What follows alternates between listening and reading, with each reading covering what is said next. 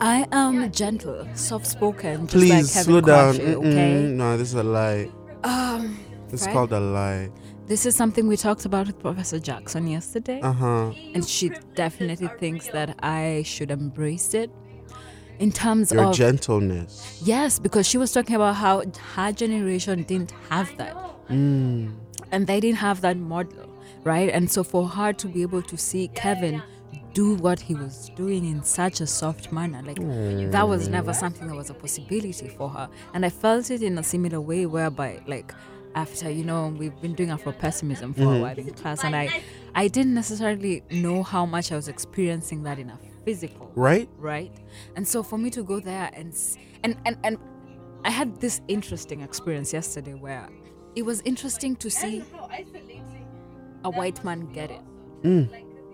But I also wanted to be like, cry me a river, like, why are you crying? Oh. You know, that kind of thing? Because he was at the place whereby he's thinking about dropping out because what does the system mean and how he's compromised. And I was like, literally, this is you still doing whiteness, even outside of it. Because I, as a black person, should be sitting here and watch you be miserable about what your uncles are doing. Yeah. And I have to comfort you. And so I mean, I couldn't tell him that. Yeah. But I mean, I'm really curious what happens when a white person gets it. I mean, obviously he hasn't gotten it because he was still performing whiteness in that particular moment. But what happens to them? Like, I know what we do. We just accept it. Oh well. I mean, to some extent, I actually think, what does it mean for us to go about destroying the system together? Right? Because Who's together though? I mean, like, because we're individuals, we're people, we have friends, we don't have friends, and we relate to people. And like you said, your white boyfriend, he gets it, you said. And in that moment, there was that hesitation of like, do I comfort this man as he's going through this? Because like, otherwise, in other moments, I'd be like, what the fuck? Exactly. Just move on. What the but at the same time, it's like, maybe that's the part of the struggle that has to happen on that side. And how do we exist in that moment without necessarily judging and not allowing that process to take place because we don't allow it for ourselves? True. And I think that that's part of what... Okay, so yesterday, Kwasha was talking about how he starts all his classes with Imagine a Black World. In the sense that a lot of the time when it comes to black theory, we come from a point of arguing, of inserting our existence, our humanity, etc. But it's so different when you come from us. And then he talked about like the idea of, and not a black world in that the subversion of anti-blackness, but a black world whereby it just is.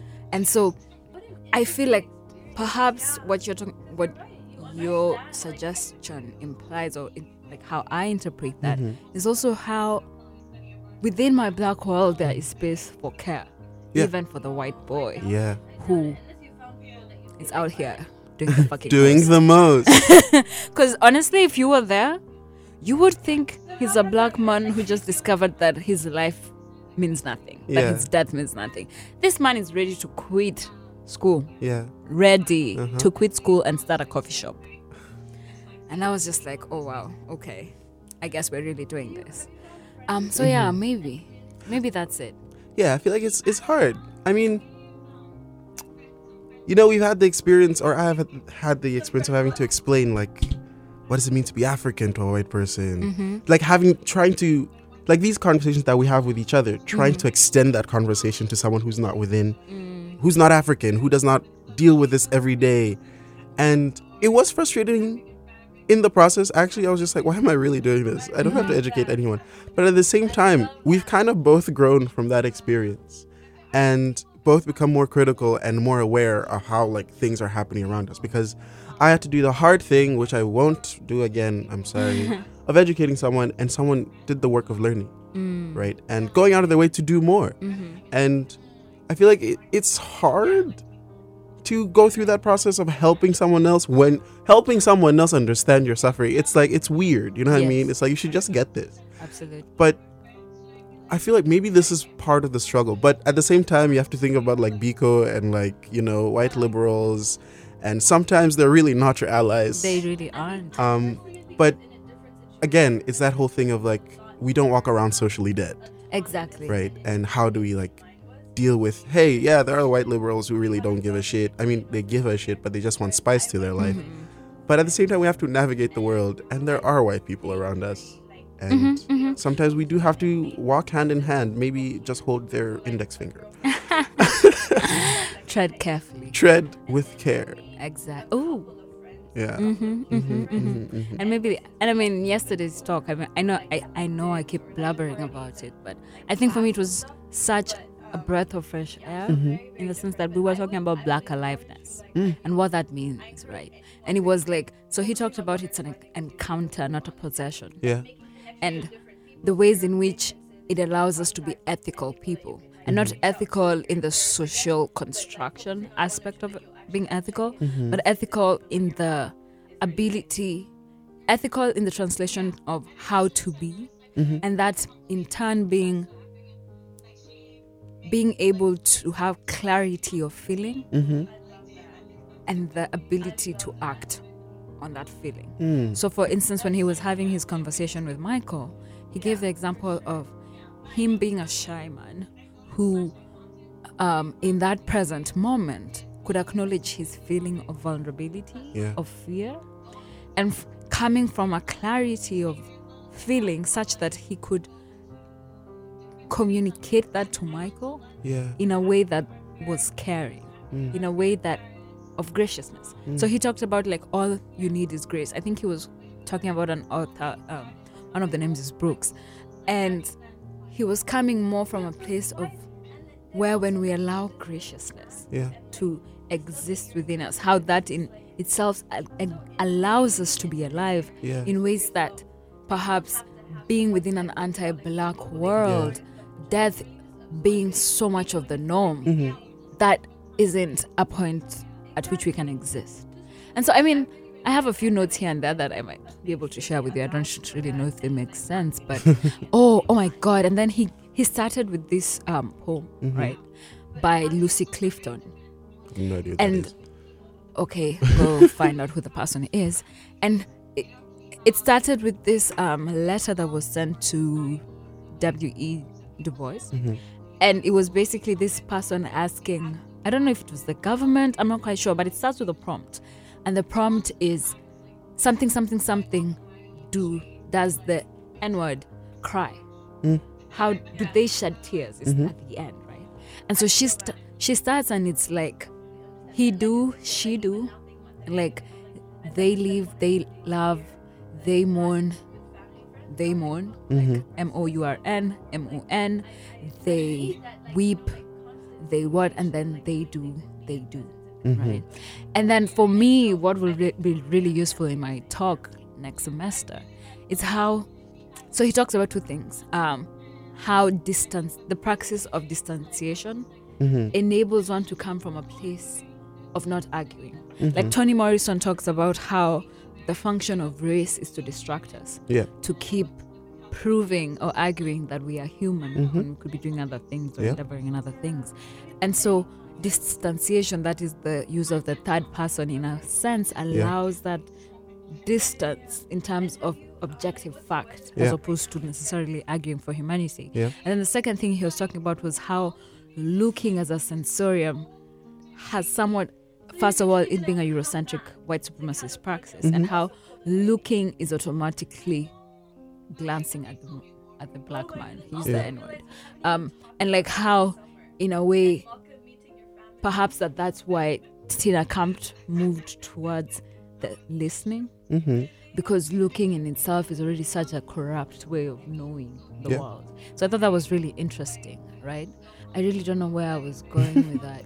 But it was just, honestly, it was such a, I mean, like even outside of the talk, I mean, the talk was great, but for me, I told him at the end that thinking about the book and meeting him, it made sense that book was written by him. Like, I don't think, and it was like more of like quiet in practice. Which book? The Sovereignty of Quiet. Okay. Like the book that he was talking about, Quiet Storms, right? And it was really like this sense whereby I had always felt, working on my consciousness, doing the wake work. Yeah. For me, it had always been such a militarist venture. And the idea of strength and that persona and that hardness, right?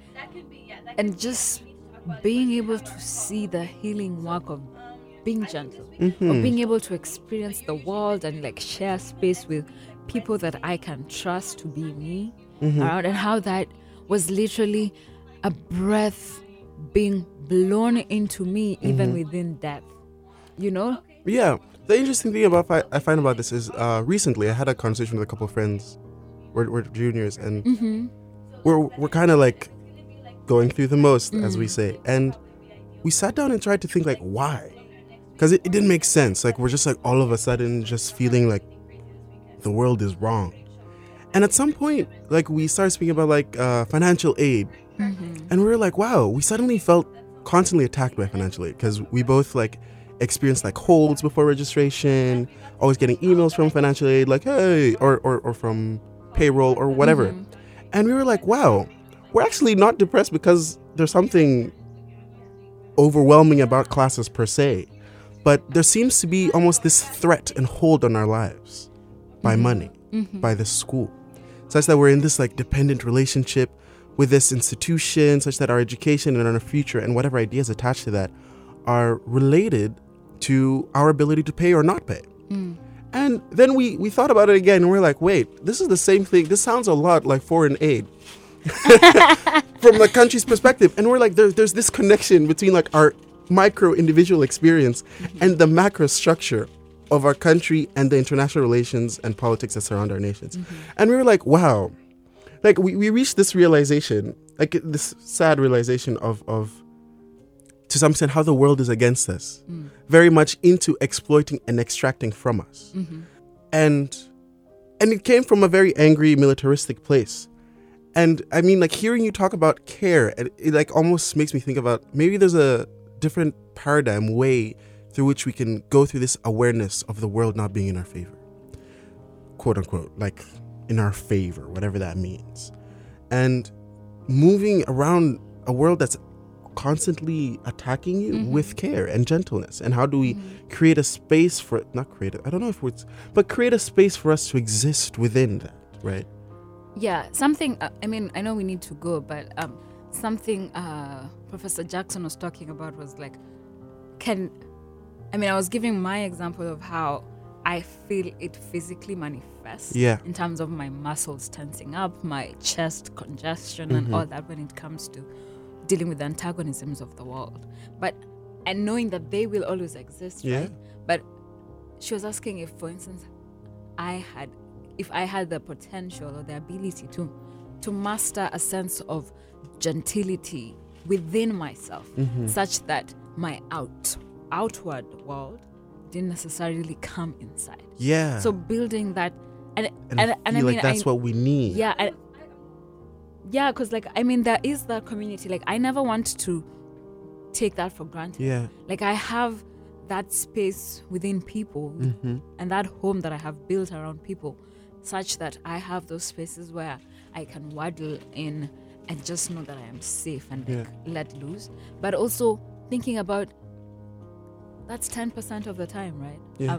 I'm about to graduate. I don't know how much space that I'll have that will be similar to this, but like building that armor around you of gentility, right? You know, you think about like fighting and you think about guns and all that, but I'm thinking about flowers and I'm thinking about softness, and I'm thinking about that perhaps being, I mean, I'm about to use a violent term, but the weapon. You know, like we think about, and I don't want to say that we don't have space for combat, because we do. But I think that there is space to know how to deal with the outside world in terms of combat, but also still maintaining your sense of spirit. Yeah, I think that's important to know when to fight and when to rest. And where to rest. Because we are finite people, and we need to acknowledge that and create space for us to exist within these two states of like combat and defense and rest and neutrality, I think. Yes. I love how we just sit next to a mic and life happens. This was definitely not planned. This should go in the extras, perhaps. Oh yeah. I definitely think there's content here worth There's always sharing. content. Always, but Yeah, yes. we're like, how are you? And you're like, actually, I've been feeling this certain way. Yeah, exactly. But yes, people, let's think about gentleness. Now I want and to care. cry. And crying and having that space, right? You know? And No. having, and the reason I'm saying that is like, I know you're in a certain stage of life, but also knowing that it's not a question of compartmentalizing Mm-hmm. or like being like, okay, now I need to get my school face on or like my mic voice on in this case. This is But my also regular voice, everybody. But also just knowing that there's space for all that to exist and that all the rest is really a result of capitalism in some way being this violent idea of productivity and leisure time versus labor time and all that. There, all those things can coexist together. Yeah, Right? I agree. Yeah. Okay. Well, All right, dope shit. au revoir. Time to go to the teaching demo. Goodbye.